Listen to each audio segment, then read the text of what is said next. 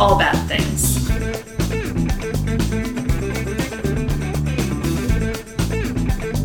Tragedies, disasters. That's Bad things. trigger warning for everything possible. What?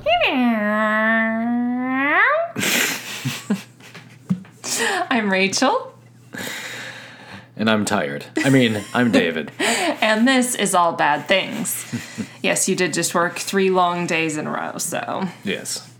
But But I have my national... okay there? Okay. I had to think what I call it for a second. I have my national local beer by my side. And my wife, of course. Mm-hmm. So, Yep, in But that I- order. yes. Absolutely.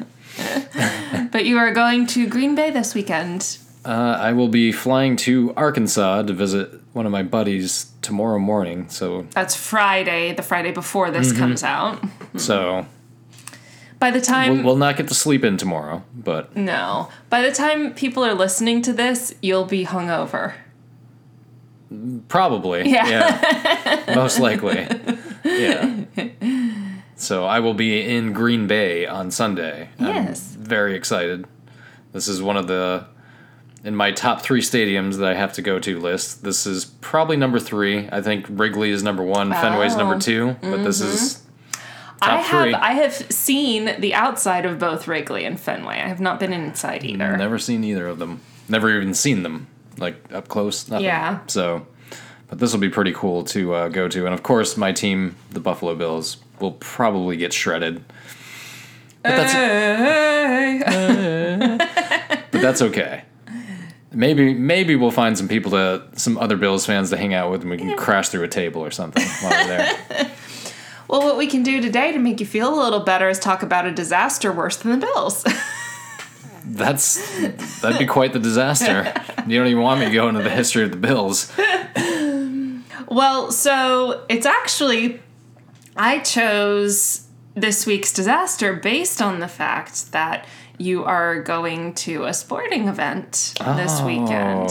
I wisely chose not a plane crash because that would be awful. I'm still gonna think about the plane crash and Alive when I'm on the plane anyway. That's just where my mind goes for some reason.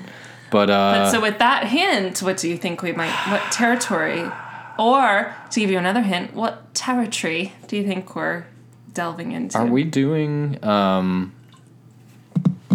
the Netflix documentary one? Hillsborough? Hillsborough. No, we're doing Hillsborough in April. I'm hoping. Oh, okay. Because that's going to be the 30th anniversary. Oh, that's right. That's right. Of the 96 people who died at Hillsborough, yes. In 1989 was Yes. 30 years ago. Yes, in it April. was. Holy Yes, it shit. was. I don't want to know that. I don't want to admit to that. But this week we're actually covering a lesser known stadium disaster. Football stadium, as in soccer. Oh, Football okay. Stadium disaster. So this is the story of the Bradford City Stadium fire. Another fire Yeah. at a stadium. It's both. It's the worst of both worlds. Jesus, I guess so. Both Okay. football and fires, yes. On May 11th, 1985, a fire at the Bradford City Football, soccer to us Americans, stadium killed 56 people and injured over 250 others. Shit. Yeah. So first off, Oh, man. gotta give a shout out to our listener, and I hope I'm pronouncing this right. Tell me if I'm not. Alcindor? It's Alcinder. Alcindor? Alcindor. Lou Alcindor, who later became Kareem Abdul-Jabbar, spelled it almost the same way, except for, did you say it ended with ER? Yes. His ended with OR, but it was okay. pronounced Alcindor. Alcindor. Okay. All right. So, anyway, Alcindor suggested this topic because it's basically like it kind of got lost to not lost, but like a lot of people like internationally have heard of Hillsborough, but but this one might be a little more localized to the UK because it was eclipsed by Hillsborough. I was going to say, plus Hillsborough happened in 1989. Yes, so a few years later, a worse death toll. Yeah. Ugh. Yeah. So, and that was in Sheffield, England in 1989. So, yeah. And yes, we are going to cover that. My plan is for April, but... So don't watch the documentary. Wait for us to cover it. That way you might still be disappointed, but not as disappointed as if you watch the documentary and then listen to us. That was a really good documentary. It was. Yes. Very good documentary. So let's set the stage for this disaster. So as we know, football is a big freaking deal everywhere except here in the United States. It's got, I mean, I think soccer's place, football, I'm going to call it soccer just for clarity. Soccer's place in the United States, like most kids play soccer at some point. Like that's super common now. A ton of kids do, yeah. And there are football clubs. We have a local football club. Mm-hmm. It's just called... I played it for a little bit. Yeah, adult leagues and stuff. Yeah. I played poorly, but I still played. You were goalie. Yes, I was. Our football club, are they just the North Carolina FC, NCFC? Yeah. They were... yeah, they had a name. God, what were they? Anyway, I don't remember. But now they are North Carolina FC. Yeah. North Carolina Football Club. And we have a women's soccer team as well, the Courage, who I've actually seen play. You have. That was really weird. That was a lot of stuttering. From the, like, nice box where you get free food and shit. It was nice. So, this deadly match on May 11th, 1985 took place at a football stadium currently known as Northern Commercials Stadium. So, the stadium is still around, but like most stadiums, its naming rights have changed over the years. So. And I'm sure they did construction right after this happened, and I'm sure they've since probably upgraded we'll things. Definitely get into that, yes. At the time, the stadium was called Valley Parade, which sounds like a very 1950s name somehow. A little bit, yeah. And I'm going to keep calling it Valley Parade because that's what it was known at the time. So, Valley Parade is located in Bradford, West Yorkshire, England. So, for our geography corner, Bradford is located very central England, east to west, and in kind of like the northern third or so of the country. I don't know if that's technically considered the north of England or what. Our British listeners can let us know. It's part of the greater area of Leeds, which you've probably heard of. It's about 65 kilometers, which is 40 miles, northeast of Manchester, where Daphne Moon was from. I've been watching a lot of Frasier. And 107 kilometers, or about 67 miles, northeast of Liverpool, which we've all heard of. It's on the west coast. I'm pretty sure Leeds United is an English Premier League team. Okay. Mm-hmm. We're gonna get into the league system. And hopefully you can help me out on some. I will not be able to, really. Okay. It's confusing as hell. Okay, all right, well. So we'll delve into this together. Yes. So this stadium, Valley Parade, goes way back. It was built in 1886. Wow. So it was built almost 100 years before this disaster, almost exactly 100 years before this disaster. The stadium was initially built for rugby and was the home of the Manningham Football Club. No. I skipped a sentence, damn it. Okay. No, that's okay. Okay, so that's all true. But just factoid, the stadium is so old, it's older than the city of Bradford itself, which received its charter in 1897. So okay. Just sprinkle that in. All right. So it was the original home of the Manningham Football Club, which had been founded in 1880. So they founded this football club, this rugby football club, in 1880. They built a stadium for them a few years later. And Manningham FC started out in the Rugby Football Union, but in 1895 they broke off from the Rugby Football Union and became a founding member of the Northern Rugby Football Union, which later became the Rugby Football League.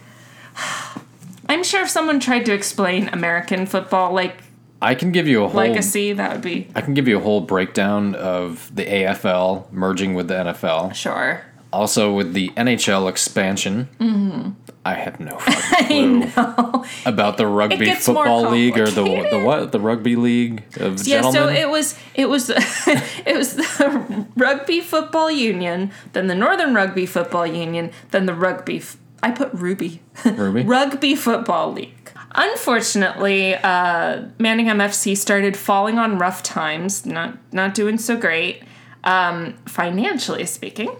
And by 1903, the only thing that kept the team afloat was holding an archery tournament. So they were just like bleeding money at that point. Were they holding it during a match? That's a good question. I doubt it. That would have made it really exciting. I would have paid money for that. Can you imagine if they were... It was the fucking late 1800s. They might have. Yeah. They could have been. Who knows? Well, no, it's early 1900s, but still, yeah. Either way, yeah. Yeah. At that point, in May 1903, this I find really fascinating. They decided to switch trajectories. They turned the team from a rugby football team to association football, which is soccer. Okay. So they switched sports entirely from rugby to soccer. And at that point, they became... And they kept the Archers. That's what they're known as, the Mighty Archers. Mm-hmm. At that point, they became the Bradford City Association Football Club. So, okay. Bradford City AFC. I thought that was really interesting. Like, that they switched sports entirely. I mean, here's the thing that confuses me a little bit, although I'm sure Europeans feel the same way about our sports teams' names. North American sports teams have either the name of a city or a region or a state. Yeah, one of those three. Mm-hmm. New England or Miami or Carolina. Yeah. And then a nickname like the Falcons or a team Cardinals name, With all of the European leagues and stuff, because I've played a lot of FIFA games, there's no... Sometimes a team has just the nickname only, like Lions FC. Oh, huh. Or sometimes they're just Manchester United. See, I hadn't heard of just ones with the nicknames. Like, I always thought it was like Liverpool, Man United. No, that's all the European, but like in the South American leagues and stuff like that. Oh, they have different. They usually have, or not usually, sometimes have a nickname, and that's what they're known by. Like, do you think it's just colloquial though? Maybe their official name is actually their region? Something, but I've never understood it. Like, because to me, it's like. Well, where are you from then if you're just the Lions? Or if it's just like Manchester United, like what? Like Fighting Falcons? Like like what are you? The Flying Falcons. Like they're missing a nickname. Yeah. Then. So that's always been... In the FC, I didn't know this until I played the FIFA games for the first time and lived with one of my best friends who was from Mexico City. He's like, yeah, that means football club. Yeah, and I'm like, oh. Pardon me? I'm just cracking open a Green Man, which is out of Asheville here. The Dweller Imperial Stout. It's a 10% or so. Uh-oh. I will drink slowly. Yeah. So I refer, I think a couple of times in here, to Bradford City as the Bradford City AFC, which is Association Football Club. Yeah. Okay.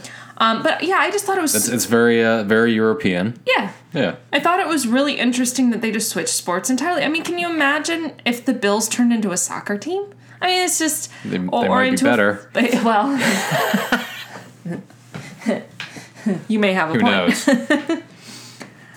So, now we're going to get into the English soccer leagues, the football league system. It's a big tangle. I hope I'm getting it right. There's a little bit of guesswork in here. I honest to God won't be able to check you because I really don't know. Well, I'm hoping that our British listeners will chime in. Maybe Akshay can help us out too. You know what? I should have asked Akshay. I don't know if he's into football or not, but he's British. He's British, and I know him. He's a young British male who plays video games. Of course, he's into football. So, all right.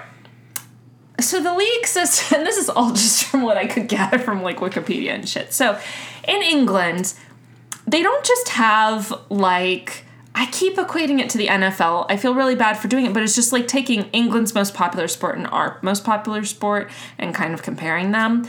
But unlike, and this could actually be applied to most of our leagues. So we do have like a minor league system. Yes. And farm teams and stuff like that in some sports. here in the U.S. For soccer, baseball, and hockey. Hockey, yeah, and there is a minor professional system, right? Whereas like the Durham Bulls, yes. Whereas the NBA and NFL rely on college. Yes, that's where they source their talent. Which is not a professional system. Right. Well, it's not technically It's not a professional system to the people who actually play it. Because when they get caught being professional, they get, Oh, yeah. They get punished for it, yes. But in all of our other major sports, there are professional leagues below the top league. Meant to cultivate talent for them. Yes. And you still get paid being a professional athlete. Right. Well, from what I can tell, the English league isn't like that. No, I've heard it's got some. It's kind of like a pyramid system, meaning that there's like the Premier League is like the top. That's the pros, top league, the absolute top pros, and then below that is the English Football League Championship. Okay. Oh, so first of all, Premier League has 20 teams. Then the English Football League Championship has 24. Okay. Then English Football League 1 has 24. League 2 has 24. Then the National... And we're going from top to bottom. And these are all professionals, correct? Yes, they these all are all get paid. professional Yes. league, yeah. National League, which has 24 teams. National League North and National League South, which have 22 teams and are actually on the same level. And then there are a few other, like 2 or 3 tiers lower than that have multiple teams. So I didn't list them out. So it sounds to me that every English Premier League team has a sub-team in just about every region of Europe. That's what you would think, but you know what? What? No, not at all. Okay. First of all, it's not Europe. This is all English. Oh, okay. This is that is true. England. It is England. That's right. This is all England. Second of all... I'm thinking of the UEFA Cup. I'm sorry, actually. that is a different thing. Okay. Second of all, they're all in competition with each other. Because none of them are guaranteed a spot in their league. That's right, because the bottom 4 or bottom... They can be promoted or sent back. What's the word? I read it like multiple times. Relegated or something. Okay. I think they call it relegated. So yeah, they can be promoted, contracted. Or I think they called it relegated. Okay. But yeah, it's the idea. You can climb up or down the ladder. In our sporting terminology, we would call that contraction. Okay, but none of them. The teams don't do that here. Like players. No, it very rarely happens, but it does happen occasionally where teams will dissolve into others. But that's a business transaction. Right. We're talking about this is the structure of the sport. I'm just saying, like, that would be our equivalent because we don't really have. It's not like even this. an equivalent because that's a business move. That's like a merger or acquisition or something. This, yes, I will not argue with you with with financial stuff. But this is like basically the top 20 teams are in the Premier League, and you can lose that spot and get relegated to a lower league. You can get promoted up and into it. And you can gain it back. And yes, and it changes. But there are certain teams that will never lose their spot. Like, really. Well, because they're good. Yeah. Because they're like just Manchester really good. United and Liverpool. I've heard of, I know. Shout out to Moira and Rich. Chelsea. Mm-hmm. Leeds, apparently. Leeds United, I believe, is a team. I'm trying to think. Anyway. And Bradford City. I don't know what they're in now. I'm trying to think of my FIFA teams. So all those names that I gave, like Premier League, blah, blah, blah, blah, blah, those are all the names now. Okay. But back at this point, like, things have gotten restructured over the years. It was a different system. No, it wasn't a different system. They had different names. Oh, okay. Like, and the leagues have changed over the years. So Bradford AFC is currently part of English Football League 1, which is the third level. Okay. So that's where they are now. All right, shall we continue on with the disaster? So Valley Parade... the disaster so far has been this podcast, but that's okay. Valley Parade was pretty bare bones for a stadium when it was first built for Manningham. I mean, it was built in like 1886, so clearly. It had a capacity of 18,000 and... Yeah, wow, big, yeah. in 1886. Okay. I mean, but we're talking football. Sure. Those are big stadia. Yeah. Stadia. Stadia. But the spectator stands weren't covered, which I wouldn't think would be a huge shock back then. No. It was built into the side of a hill, and the entrances to the stands were at the back of the stadium and stood higher than the rest of the stadium. So that makes sense. When Manningham switched from rugby to association football, they didn't really make any changes to the ground. In fact, not a lot changed about the stadium at all until 1908, when Bradford City's Winds promoted them to Division I, which at the time was like the top tier. Okay. So at that point, they were able to upgrade the stadium. Obviously, the better you do, the more money you got coming in, the more you can do to upgrade your team or your team's stadium.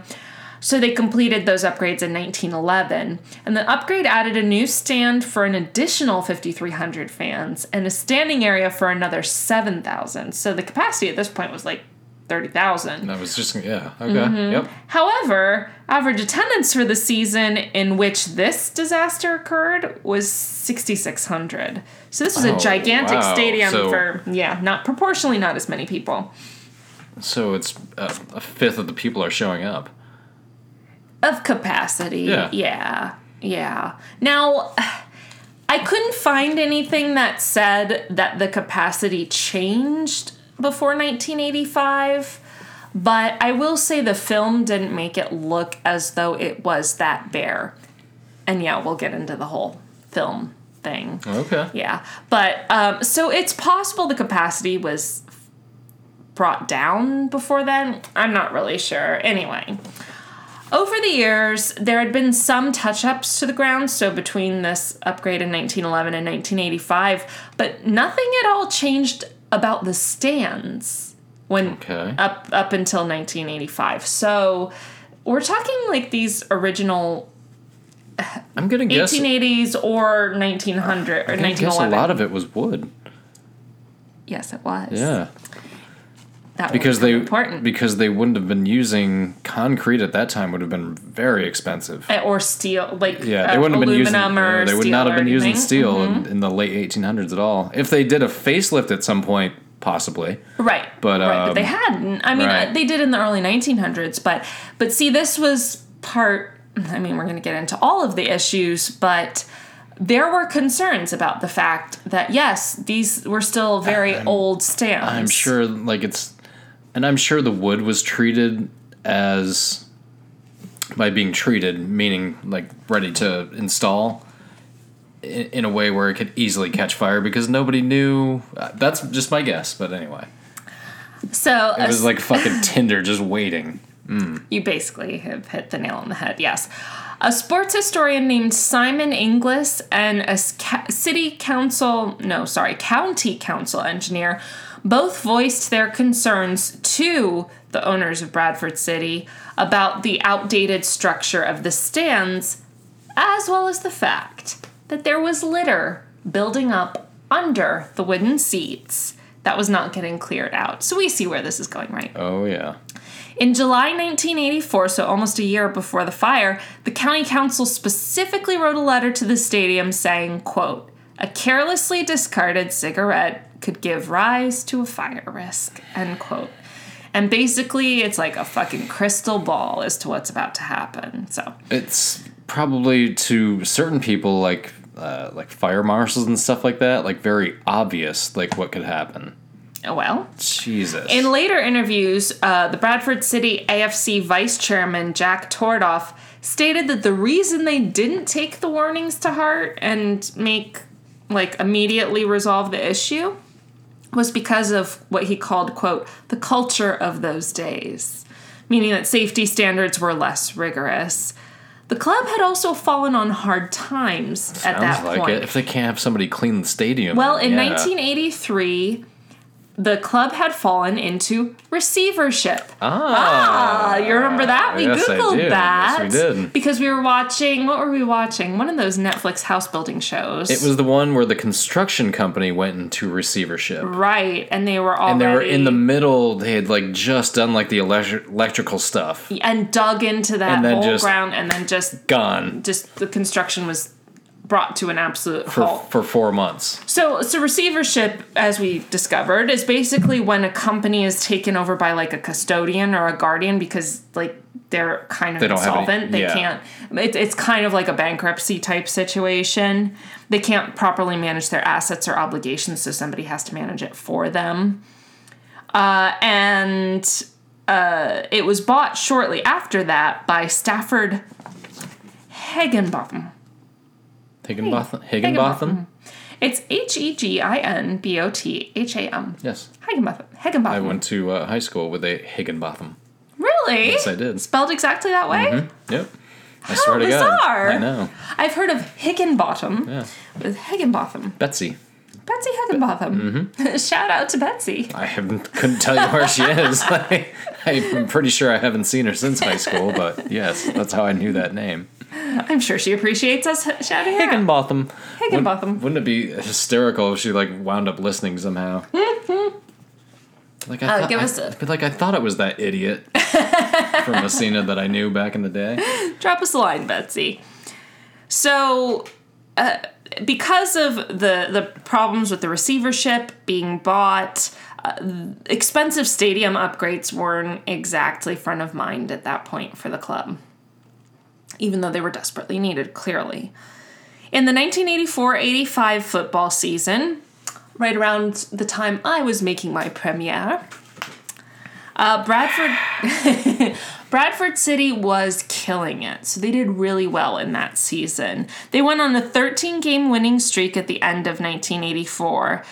Now the rest of their record is a little hard to understand because, again, Association Football League structure, but this is where I get into a lot of guesswork. From what I could tell, they clinched some sort of playoff type win that guaranteed them a promotion. Though they were already in the top tier. I don't know. Some good shit happened for Bradford City AFC that year. So as a result, the stadium was finally okayed to get a big upgrade after the season ended. It would run about £400,000 in cost, which I did not translate because we're not only talking about translating from pounds to dollars, but historical inflation costs and what was the rate of exchange back then. It was too much, so I didn't bother. And people were just like, what? It's a lot of money. Rate of exchange? It's a lot of money, I'm sure. I mean, £400,000 today is $1 million. US, and this was 30 plus years ago, almost 35 years ago, so this was several million, I would guess. Yeah. There was to be wasn't cheap. Right. But probably necessary. Well, yes, there was to be a bunch of safety work done, steel installed on the roof, because there were roofs by this point over the stands, and the wooden stands were going to be replaced with concrete. In fact... Wow, did I have my crystal ball or what? Well... Here's the sad part of it. Yeah, none of those things happened. Yeah, the stands were scheduled to be torn down on May 13th, 1985. This happened May 11th. Oh, Jesus. So, yeah. All right, so are we ready for the fire? Your favorite part? Your least favorite part? Yes. So, on May 11th, 1985, or if I were to say this in the British manner, May 11, 1985... That was a terrible accent. I apologize. Bradford City was to play its final game of the season against the Lincoln City FC. Football club. Yes, Lincoln City FC is a club charmingly nicknamed the Imps. Isn't that a little person? No. A midget? Is imp? No, to be impish is to be it's like a little devil, like a little demon type. Oh, okay. But you keep saying little, so that's why I have... But little people aren't imps. I'm just saying, I think that's what they were called 500 years ago. I hear that in Game of Thrones. Oh, that's horrible. Yes. Against Peter Dinklage's character? Mm-hmm. Call him an imp? Mm-hmm. That's mean. Or the half man. Oh, that's even worse, I think. Yeah, that is. I don't know, those are both pretty bad. Well, anyway, the imps are named... That's my association with it. All I'm picturing now is Peter Dinklage. The imps are named after the legend of the Lincoln Imp, a demon that was turned into stone by an angel. So that's an interesting little story. But then again, we have the Bluke Dew Devils. Oh, God. Shit. The Duke Blue Devils. Which are skiing snipers. So who are we to judge? True. All right. So before the match... Oh, I said match instead of game. Mm-hmm. How about that? That's the proper terminology, right? It is. Okay. There was a ceremony of presenting a trophy. Sorry, not positive what it was for, but whatever good shit was happening that season. It was for something good. Yeah. Maybe the promotion. Yeah, probably. Even though they were already in the highest tier, I don't know. Who knows? They presented the trophy to the Bradford captain, Peter Jackson, no relation that I'm aware of, not the film director. Because the season had ended so well, and because of the ceremony, more people were there than average, about double. So instead of 6,600, which was the season average, the crowd was up to 11,076 people. Okay. In spite of the very auspicious start to the day, the match began as what was described as, quote, a drab affair. This is kind of a dull game. Yeah, neither team... As a lot of football matches can be. I do enjoy watching the World Cup. I'll watch, like, the English Premier League Championships, and I'll watch, like, the UEFA Cup. But that's... What is UEFA? You said that It's the United European Football Association. It's all the best European clubs. Okay, gotcha. Playing against each other. But yeah, sometimes I'll be watching a match, and about 20 minutes into it, I'm like, this is so fucking boring. That's why I can't watch baseball anymore. Oh, God. Baseball can be interminable. So neither team was playing, lights out, and neither had even been in a good position to score for, like, the first 40 minutes of the game. And that's always my thing. Like, if there were shots on goal and stuff like that, right? It doesn't necessarily have to be. You don't have to score on every shot and stuff like that. It's suspenseful enough to kind of keep your interest, right? If that's happening somewhat consistently, I'm into it. But there's a lot of times that's not happening, right? And apparently, this was one of those times. Unfortunately, what was about to happen off the field was going to bring a lot more attention to the match. So around 3:41 p.m. local time, the game started, I think, around 3, so this was about 40 minutes into the game. So they're almost at the end of the first half? Yeah, they were like 5 minutes away or so. I don't know because... Including stoppage time. See, that's the weird-ass shit about... Oh, okay, never mind. I actually understand that. Okay. So they were about 5 minutes away from the end of the first half. 3:41 p.m. local time. People in Block G... So that's a section of the stands that was near the corner. So it was on one of the long sides of the field, so not one of the goal ends, but near a corner, near a goal end. So it was like, I looked at a map, but it was like block, like say A, B, C, D, E, F, G, and G was the last one before the corner.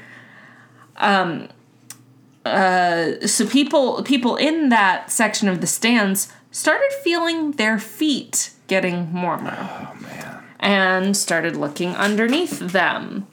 Now, important to note, we already know that these are wooden stands, right? They're wooden stands without risers. So it's like bleachers where there's just the slats that are parallel to the ground and not the ones that are perpendicular to cover in between the steps. So that means you can look down onto the ground from the stands. Around the same time, the TV commentator calling the game, John Helm, spotted a glowing light coming from the same area. And it didn't take long for it to become apparent that there was a fire underneath the stands. And yes, so this was 1985. I mentioned before, there is footage of the match and of all of this. You can find it on YouTube. It is readily available. In the video, I saw, I'm guessing it was John Helm calling it, but I don't know for sure. Anyway, the commentator said, quote, "One hopes the stand doesn't burn down." Because this guy was calling the fire after a certain point, you know. He was calling a football match. Yes, he was. And then wound up calling... a disaster. Jesus. Yeah. Well, we've all seen that before. Yes. And he was in the opposite side of the stands. And, yeah. One fan tried to find a fire extinguisher, but couldn't. A police officer on duty, there was quite a police presence. I imagine, at least it sure sounded like there was, and I imagine that was due to, like, crowd control, hooliganism, that sort of thing. It was the last match of the season. Right. I'm sure that they knew that they were expecting a bigger crowd than usual. Yes. So they just wanted to keep everything under probably control. wanted more security. I'm sure they still had security when there were 6,000 people showing up. Yeah. But so a police officer on duty shouted to another officer for a fire extinguisher, but the other officer misheard him and thought he was just saying, "Call the fire department." So not the worst misinterpretation, because the officer did call the fire department right away. And this was at 3:43 p.m. So this is like 2 minutes after people were starting to realize that there was a fire. By this time, smoke was clearly visible, and some of the fans started just moving directly onto the pitch. Now, important to note, and a very good thing in this case. You remember Hillsborough? Mm-hmm. Everybody got crushed up against the chain link fence in the front. A lot of people did. There was no fence separating the stands and the pitch at Bradford City.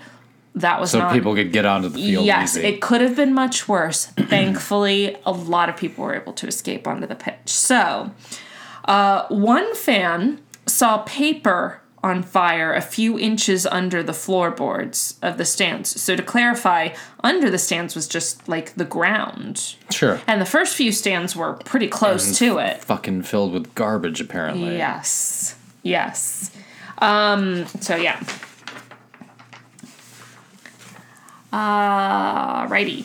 So, and because there were no risers, that's why there was all that debris there, because the debris could just fall. If somebody dropped a whatever package of something or dropped an empty bag of popcorn. Yes. Or a and pack of cigarette. I'm sure there were empty cigarette packet or thousands anything. of those. Yes. And they weren't I'm gonna keeping guess up they with cleaning serve it. popcorn at something like football that. matches. And, Drink cups, whatever. God damn.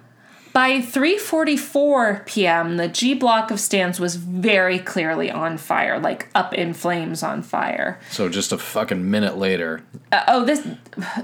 We'll talk about how quickly this happened, but yeah. Oh, I'm sure The police started to evacuate everyone from the section as the fire was spreading very quickly. In the words of one witness, Jeffrey Mitchell, quote, "It spread like a flash." Of course, the match referee stopped the game. You know, they couldn't, with people going onto the pitch, they couldn't keep playing, obviously. So here's where things get bad and do that awful perfect storm thing that the bad disasters do. So first off, as I mentioned, there was a ton of debris under the stand. So there's plenty of fuel for the fire, but also we are talking about a wooden structure. This is basically like a giant fireplace. Yeah, it's a fucking giant tinderbox. Kindling and wood, and that's the whole thing. Now, not only that, but the roof of the stand also made of wood. Remember I said there was a roof? That's right. It was also made of wood, and it was also covered in a type of waterproofing called bituminous felt. So it's kind of like a tar paper, but I don't know if it's bitumen or bitumen. Anyway, it can produce really toxic fumes and is highly flammable. So essentially, yes, Block G was a tinderbox, not only ready to go up in flames, but to produce horribly thick, toxic smoke. God. So it took less than... I hope that's how most of those people died. It took less than 4 minutes for the whole stand to just go up in complete flames. Like I said, the video is available to watch, and it is kind of shocking how quick it happens.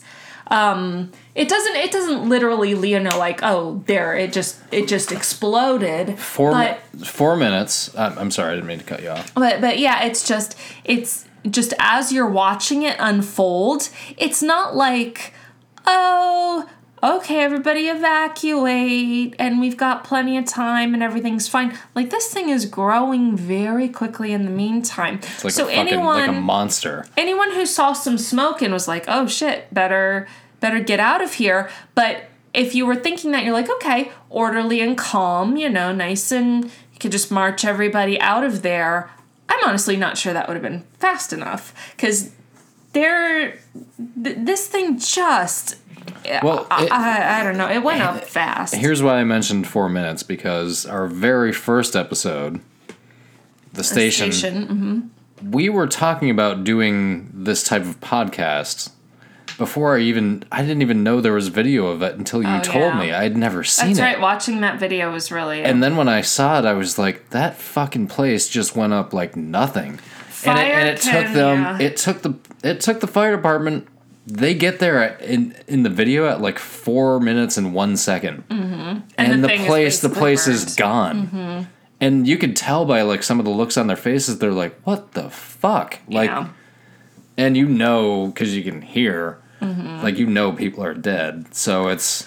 Well, and the thing about this 4 minutes is that it took less than 2 minutes for it to go from like visible smoke to the entire stands on complete, like up in flames. God damn. Now, an aggravating factor to all of this was that they had there were no fire extinguishers in the stand, and this was a purposeful thing. They removed them because they were afraid that hooligans would get a hold of them and start using them like in hooliganism. So, I mean, I get that, but what about an actual fucking fire with wooden stands and debris? I was going to say that's a valid concern, but then just have backup fire extinguishers to put up for the next game. And if it, or just clean up your debris and cut down, like, get rid of those wooden stands, which, yes, they were planning to do. At least clean up your shit under them in the meantime. But anyway. Yeah, anytime I hear, because it happens occasionally where, like, the talking heads of sports journalism talk about rowdy fans and stuff like that, I'm like, have you seen what happens during a fucking... Football. I'm like, nothing comes close. It can be. I'm like, bad. have you seen what happens in the NFL even just like 30 years ago? Yeah. I'm like, it's nothing today. No, there's security all over the place. Yeah, it's held pretty tight. I was at a game last year, sitting in the sun in Charlotte. Wherever I seem to sit, that's right. I'm just baking in the sun. Yeah. And all I did, because I was so damn hot and just trying to... Stay cool. Yes. All I did was take my shirt off to put it on my head to, like, kind of guard me from the sun. Not to, like, stand up and be like, yeah! Right, you weren't being rowdy. No, I would just put it on my head because I was so fucking hot. And within, like, 30 seconds, there was, like, some security guy, like, you gotta put your shirt back on. I'm like, I'm not trying to be like some drunk asshole. I'm just hot. Yeah. But either way, he was like, well, you got to put it back on. Right, they were just... And I remember getting back to the hotel and taking a shower, like a coldest level shower, and just seeing like the steam rise up from my skin, and I was just like, like, this is gonna hurt in the next couple of days. I don't think you'll have to worry about that in Green Bay at the end of September.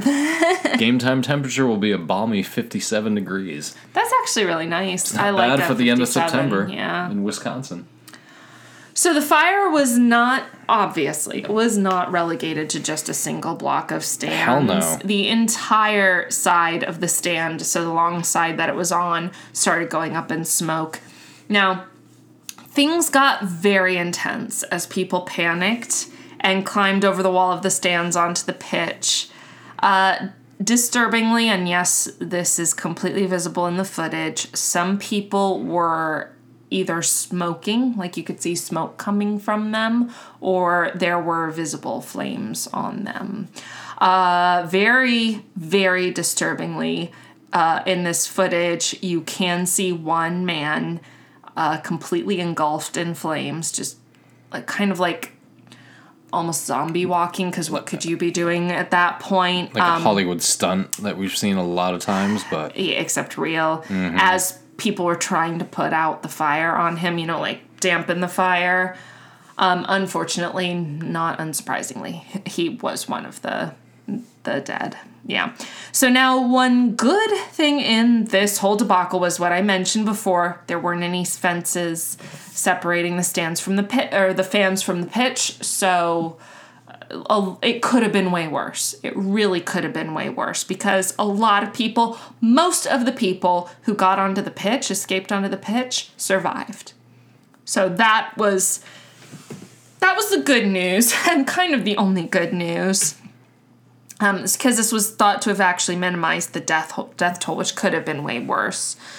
But what didn't help was that most of in those stands, most of the doors at the back of the stands, remember I said the entrance was like at the back? Mm-hmm. The turnstiles had been locked. And many of the doors that were exit had been either shut or locked. Now, some people did manage to bust through some of them, but there were some trampling incidents, and that's how some people died because of not being able to get out from the back. So some of those who made it onto the pitch, this is again visible in the footage, started chanting and cheering. My guess is because they didn't realize that this was a serious situation. They're just like, oh, the stands are burning, whatever. Everyone's gotten out. My guess is some people just didn't notice that, no, not everybody got out. Nobody noticed the guy on fire who everybody was trying to put out. I mean, sure. At least I would like to give the benefit of the doubt that it was because they didn't really realize what was going on. So sure it was. I hope it was. Yeah. Giant plumes of very thick black smoke rose up into the air. Like, again, the footage, this is all from the footage. And police and other spectators were at this point just dragging bodies out of the vicinity of the stands because anyone left there was not alive. The fire department arrived within 4 minutes of being called, so that's around 3:47. So they were quick. But because of how quickly the fire spread, this thing had just engulfed the whole side of the stands. So, and they couldn't start extinguishing the fire right away because some people were still being pulled from the stands. True, yeah. So by the time the fire was put out and it was over, the entire main stand had been completely destroyed. And rescuers and police continued well into the night to work to recover all the bodies. So when it was all said and done, 56 people had died, with over 265 others sustaining injuries. Those who died did so from various causes. About half died near the exit at the back of the stands, having been unable to escape in time. Some crushed. I imagine others dying from smoke inhalation. As we know, usually you die from smoke inhalation before burns, although apparently that did happen to some people too, like that man who was on fire. God. This is a sad, it's mentioned in like every article about it, but a sad little note. 2 elderly people died just sitting in the stands. They were still just seated, whether they just didn't know in time or couldn't get away in time, I don't know. Or both. Yeah. Some people did survive initially and then died later in the hospital or in hospital. About half who died were either under age 20 or over 70. So, like, the younger and the older, I'm imagining because they couldn't rush out and kind of fight for their way out, I guess. I already said that. The oldest person to die was 86 years old. His name was Sam Firth, and he was a former chairman of Bradford City AFC. Oh. All right. Yeah, it's not a pretty story. The cause of the fire, so now we're getting into the investigation and the aftermath and all that. So the cause of the fire was quickly determined to be a cigarette. Someone had dropped on the floorboards to like stamp out with their foot, but it fell because there wasn't any risers into the debris, caught fire, and that was that. There's some controversy over who this smoker was. The football commentator, John Helm, that I mentioned earlier, said it was an Australian man visiting England, And 30 years later, in 2015, a retired detective inspector named Raymond Falconer said that, yes, an Australian man had admitted to accidentally starting the fire. And later that year, the press named the man as Eric Bennett. So they had a name for the guy and everything, who was visiting England and went to the game with his nephew, Leslie Brownlee. However, Brownlee has said that it's all bullshit and that Falconer was lying or completely misinformed. So as to who exactly started the fire, it actually still remains a bit of a mystery. And as we'll get to, there's even a little bit of controversy as to whether that was the actual cause. Anyway. I was thinking it seems really easy to blame it on somebody putting out a cigarette. That's just a thought that came through my... Although it would be very easy for it to happen that way. I think it kind of comes down to two things. You're right that seems like a convenient excuse. However, it seems like the most plausible way for that debris to have caught on fire. It's both. Aside from somebody deliberately setting it, which it doesn't... They didn't seem to find any evidence to, but, I mean... certainly the fact that there was that debris... I mean, imagine if it was pretty clear under the stands. I mean, yeah, there'd be a couple of things from the match under there, but, from the match that had already happened. But if it was cleared, if all the debris had been cleared, all the litter had been cleared, and that happened to somebody, it would have gone onto just grass, right. Ground, and unless it was unusually dry, the cigarette would have just gone out. Yeah. I mean, and we're talking England, which isn't known for being dry and arid, so it probably would have just gone out and nothing would have happened. Plus the wooden risers, the wooden stands and everything, so yeah. So both an inquiry and an inquest were held after the fire, so again, it being England, it works a little differently than it does in the U.S. We have an investigation, so the inquiry, I think, was more like the investigation.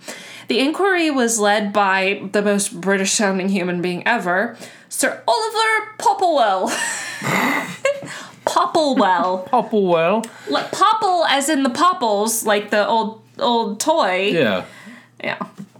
He was a former... Sir Oliver, to the floor, Sir Oliver Popple. Oh, it hurts even better. He was a former cricket player. Of course he was. And British judge.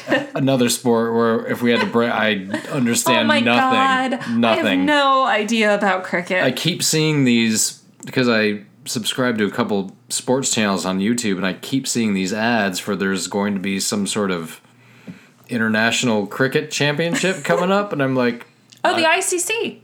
Is that? I don't know. I'm making that up. I keep seeing it though, and I'm like, yeah, I'm not going to watch it. Like, please stop playing that ad. If rugby is an enigma, then cricket is a fucking sphinx. Well, I would maybe reverse those, but it's like a mystery wrapped in an enigma, like hidden inside of a riddle. That's what cricket is to me. So I know days. I know games can last for days. I've heard that as well. Yeah. So the finding in the inquiry was that the fire was indeed caused by the quote accidental lighting of debris end quote under the stand. Regardless of who started the fire, we didn't start the fire. The bulk of the blame was put on the stadium and not the individual. It was thought to be an accident, but that wouldn't have ended up causing the problem that did if it hadn't been for the stadium not cleaning up their shit. After the inquiry, building new wooden stands in any soccer stadium in England was banned, and all existing wooden stands were deemed unsafe. And in the meantime, smoking was banned from any wooden stand. So, fuck this shit, The stadium had also been well aware of the garbage under the stands and the fact that it was dangerous because it was flammable under the wooden seats. I mean, anyone would know that. So they found the stadium, the stadium owners, the owners of the football club, the owners of the stadium, to be primarily at fault, basically. In July of 1985, the coroner's inquest resulted in a cause of death by misadventure. So death by misadventure means, I believe, Keith Moon's cause of death was technically called death by misadventure. It means that a death was primarily accidental, but resulted from a voluntary risk taken by the decedent. So, overdoses could be considered death by misadventure. Yeah. So this didn't sit well with people. You didn't think it was going to kill you, but you knew that it could. Yeah, which... Would you think that going to a soccer game could kill you? In Europe, by fire? Well, I mean... by fire, no. Jokingly, yeah, but not really. I mean, you're just going to see a sport game. How are you taking your life into your own hands? No jokes. Jokes aside. Okay. That's kind of bullshit.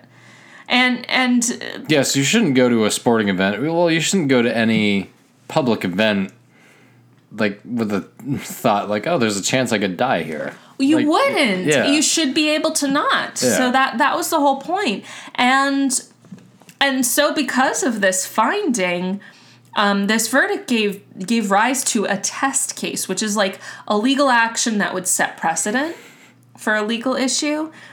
And the accusations, so the test case had accusations of negligence against the football club and against the Bradford City Council, and was brought by David Britton, one of the police officers who saved people in the fire, and Susan Fletcher, a woman whose husband, son, brother-in-law, and father-in-law all died in the fire. Oh my God. Her other son, who we'll mention in a bit, did survive, but was there. In February 1987, the judge in the case, Sir Joseph Cantley, agreed that a lack of concern for the safety of the spectators was indeed the primary cause of the fire, and found that the club was 2/3 responsible, and the county council was 1/3 responsible. But at that point, the county council had been dissolved, so they were no longer an entity anyway. Sir Joseph Cantley said of the board of the directors of the club, quote, "They were at fault, but the fault was that no one in authority seems ever to have properly appreciated the real gravity of this fire hazard, and consequently, no one gave it the attention it certainly ought to have received." Yeah. Yeah. He's like, you knew you should have done something. Garbage you can didn't. catch on You're fire. You're fucking negligent, yeah. And if the garbage catches on fire, then that means the wooden stands will catch on fire, and that's yeah. This thing was a giant fireplace. Yeah. And they let it, and they knew it, and they let it go. So because the test case, was a success, basically, it was the club's fucking negligent. More than 150 claims were brought by the injured or families of the deceased, though exact amounts of awards weren't released. A lot of times that's not disclosed. It was reported that the total compensation paid out was up to £20 million, with the payout being covered by the club's insurance. Sure. Victims and surviving relatives were also paid from an appeals fund, which is like a fundraiser, that had raised upward of £4 million. So there was some money paid out. Nothing is ever going to compensate anyone for a human life. No, but at least there was some form of, literally we can't do anything but pay you at this point. Well, if it's, in this case it doesn't seem like it, because it seems like most of the victims were elderly people or younger people. Well, half. Right. That doesn't mean all. That's true. But, what if the husband that has the $80,000 a year job dies in this fire? All of a sudden not only is your husband gone, but your financial... Absolutely. That's gone too. Absolutely. There are financial ramifications. Yeah. That's not what you initially think of if you think of, oh God, what happens if my loved one dies? You're not thinking, oh, look at all the financial shit I'm going to have to deal with. Of course not. Or you are, and that's why you've hired, that's why you've hired somebody to kill them. But if somebody dies, it is suddenly, a very real consequence, yeah. There is a financial impact to that. Absolutely. That's very true. Especially if they're, breadwinners. Always, if they're just a working adult. Well, or even like, say it was a stay-at-home parent. Now you have to cover childcare. Yeah. I mean, everyone has a financial impact. Oddly and morbidly, and maybe I shouldn't bring this up, children have a positive financial impact when they die. That's horrible. That's up to you. That's dark. It's kind of true. Future earnings, though. Earnings. You said it. I'm staying.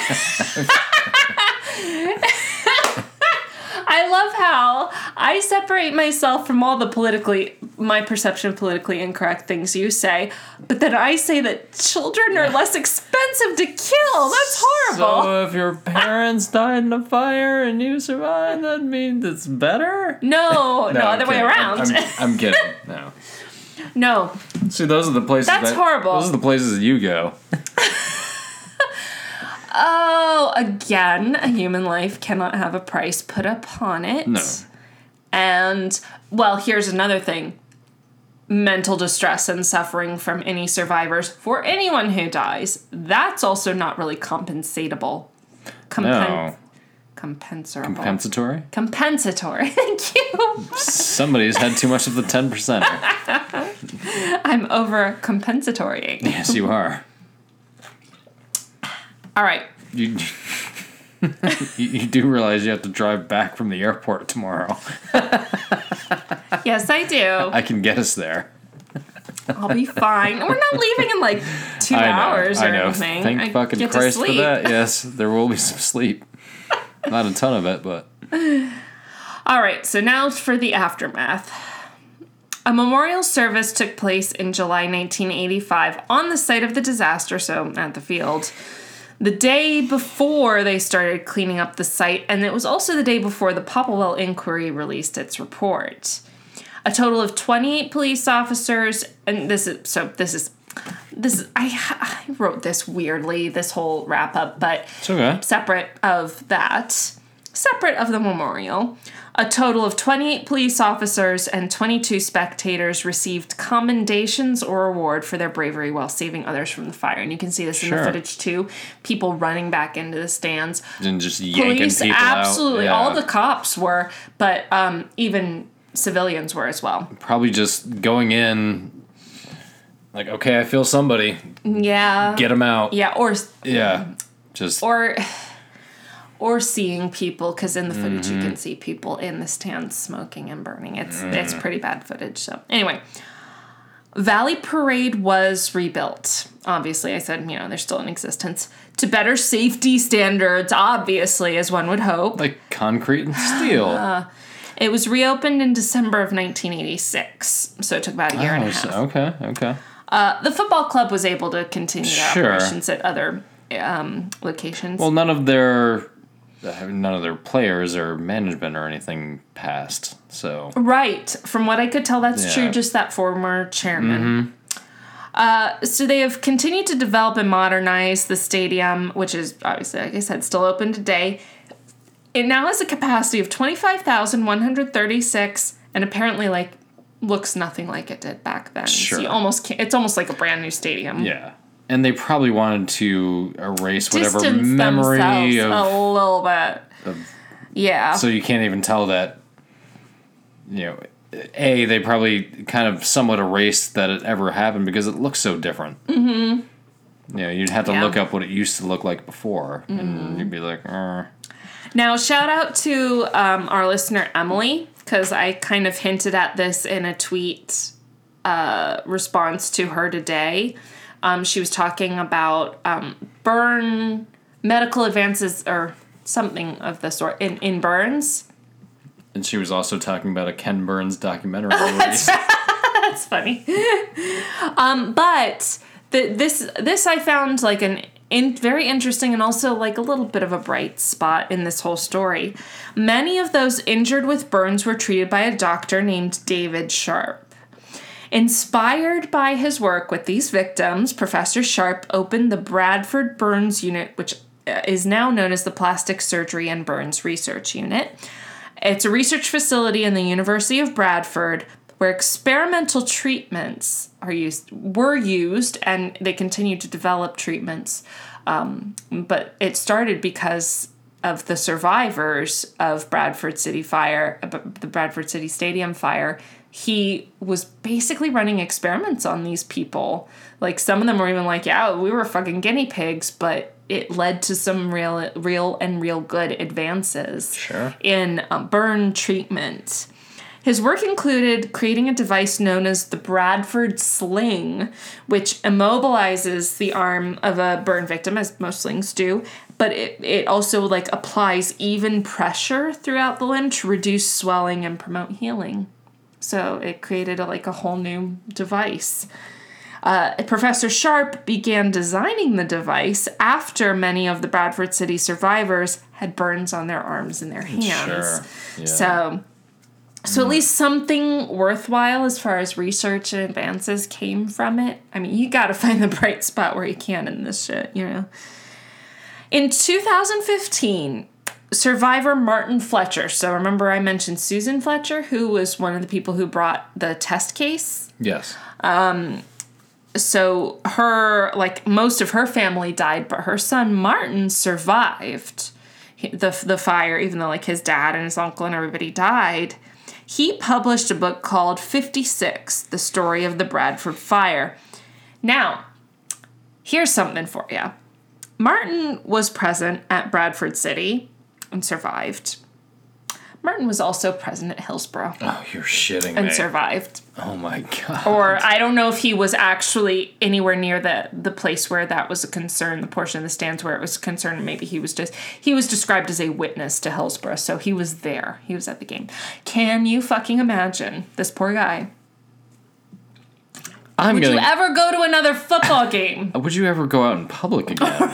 Well, I mean, really, at the very least, would you ever games. Well, would you ever feel comfortable being around even a crowd of 100 people? Crowds would absolutely. Crowds already are a little scary to me because of all these crowd disasters that can happen. Crowds are inherently a little dangerous in some respects. If something goes wrong, they certainly can be. Yes. I mean, but yeah, if you've already survived one where that wiped out most of your family. Yeah. And then saw another one, wouldn't you just be like, motherfucker? Yeah, I'm never going to, yeah. It would be so rough. So, hats off to Martin Fletcher for going through all that shit and not only surviving, but being like, let me look into this. So he wrote this book, and it was, some people called it a brilliant piece of investigative journalism, because he investigated the Bradford City Club and its owner and chairman, Stafford Higginbotham. Uh-huh.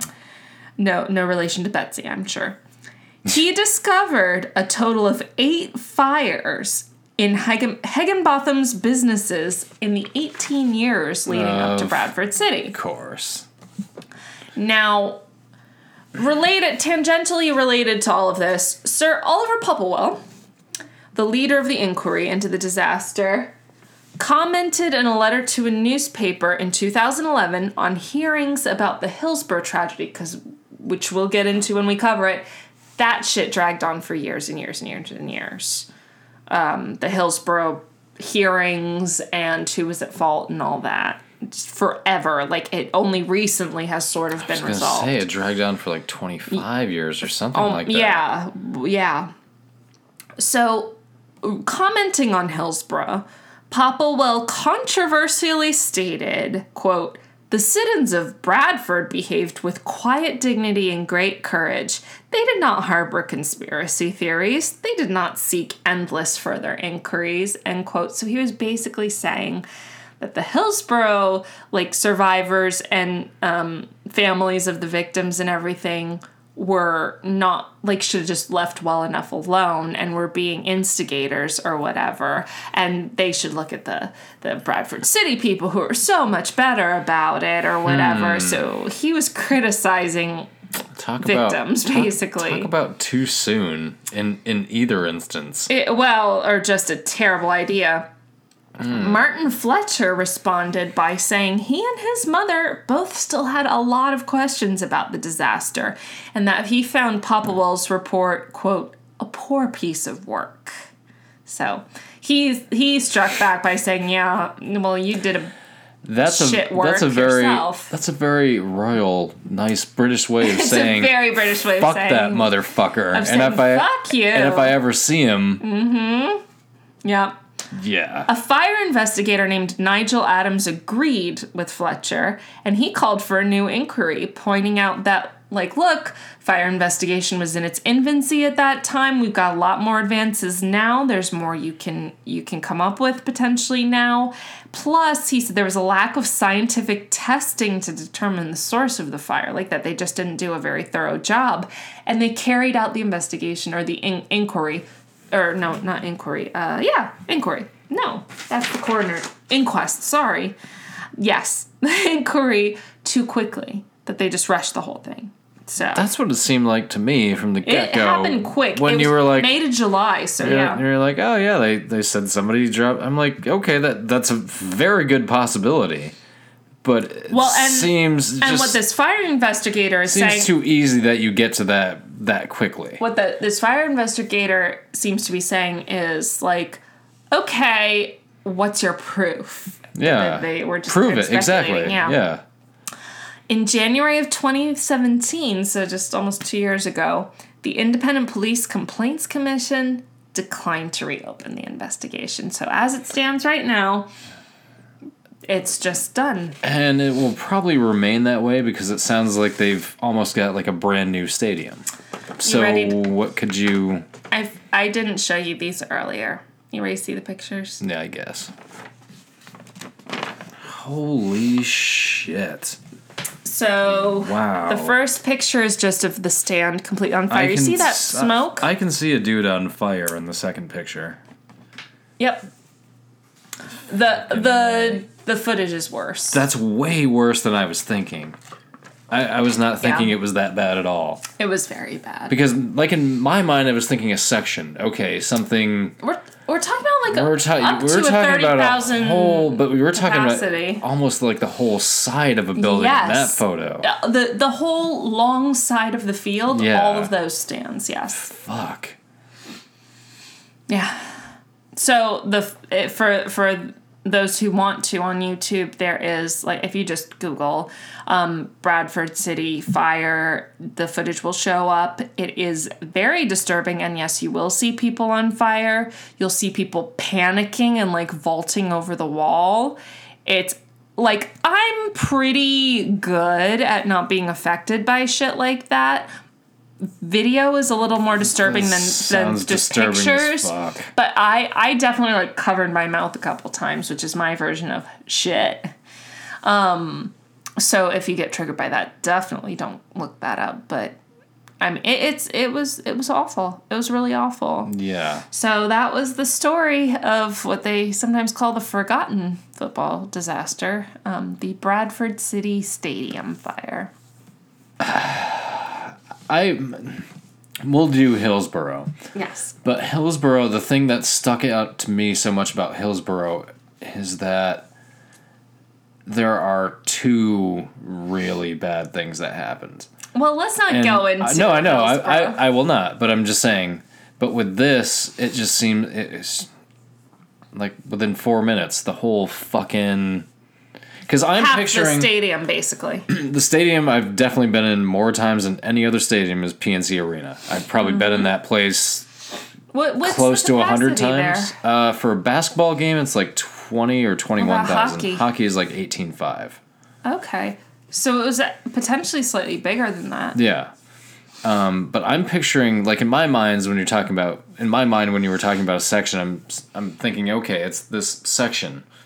Like, no, this fire would be, like, if I was sitting where we normally sit, like in the upper bowl, and I'm looking across... Like half the stadium. And the other half of the stadium is on fire. I'd be like, what the fuck?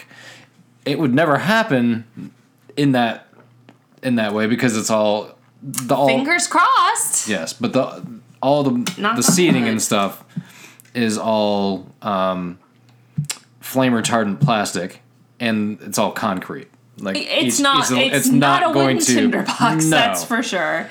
Could there be a fire in the stadium? Yes. Yeah, but it's not going to spread like that. No, The reason this happened is because there was just so much fuel for this fire. Yeah. It had garbage and old wood. It had paper, it had wood, and it had flammable tar paper, Jesus basically. Christ. With the shit that was on the flip waterproofing. that back over. Yeah. Fuck. Yeah. And if you do watch the footage, the sportscaster, like I'm sure it's commentator, is still having to basically explain what's going on, and it is a little bit of an oath to humanity. I was just gonna say, it sounds like his role became very similar to the radio call of the Hindenburg. Yep, and I'm sure as a sportscaster, like. Except there were way more people involved with this. Yeah. I mean, we're talking about thousands of people are in the stadium. Yes. With the Hindenburg, we're talking about hundreds of people. Right. You know, not that that's better, but it's better. Yeah. It's yeah. The number of people at risk in the Hindenburg was way less than the number of people at risk in this. That's true. Fucking Christ. And I mean, just, thankfully there wasn't a fence separating people from the pitch so they could escape. That, I mean, they think the death toll could have been well over what, because if people this were was 56 Liverpool, or I'm sorry, 85 Hillsborough was 96. So they were like, if there had been a fence at Bradford City, we're talking hundreds. Mm-hmm. It could have been way probably worse. More. Yeah. And because in that stadium, people were confined to a certain area. They would have been if they had, I mean, they were confined from the back, unfortunately, but the people in front at least could get out. Yeah. Oh, man. So you excited about going to Green Bay? Know your exits. I am going to immediately inspect. Are these stands made of concrete? I'm sure they are. I'm sure Lambeau has been. It had a facelift 5 or 6 years ago, so it still has the same look, but with a modern. Yeah. So that's good. Very good. Yeah. So should we float it out there as to our catchphrase? Or potential catchphrase. Yes. Let us know what you guys. Let us know what you think. We'll put up a twiddle poll. A twiddle poll? Yes. I did say that on purpose. Good. A Twitter poll. A Twitter poll as to whether you think that kind of be. We saw Kieran and Georgia last week. Yeah, we mentioned that in the. Yeah, but we didn't mention it after. Oh, that's true. After. Yeah, it is after. It was fun. We didn't meet them. We didn't have VIP, but it was super fun to see them in person. And the stories they told were crazy, fucked up, shit. And they, of course, both involved incest. Yeah, they did. It was for those murderinos out there. It was the Lawson family murders. Yeah, obviously look these that are up. North Carolina, and the Bad Blood murders. So yeah, super fun. They were hilarious. But their catchphrase is "Stay sexy, don't get murdered" or SSDGM. So we were talking about whether our KYE. Know your exits. Know your exits.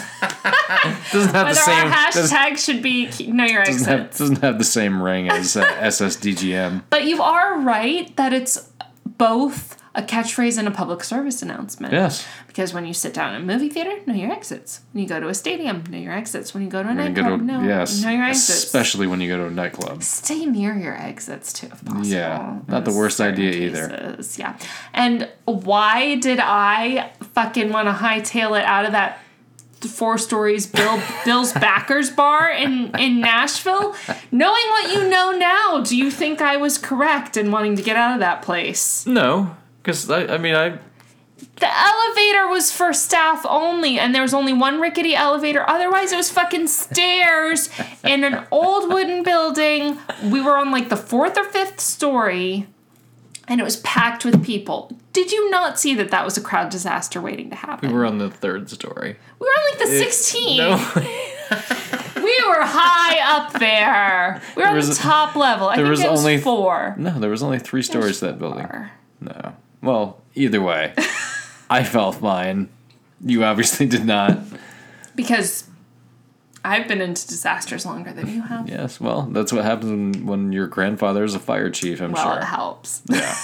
It helps with the anxiety in the worst way possible. Yeah, and by helps, it's more like, it contributes to.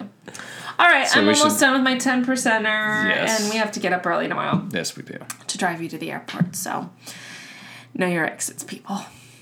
And this has been another episode of All Bad Things. I'm David. I'm Rachel. We'll see you next week.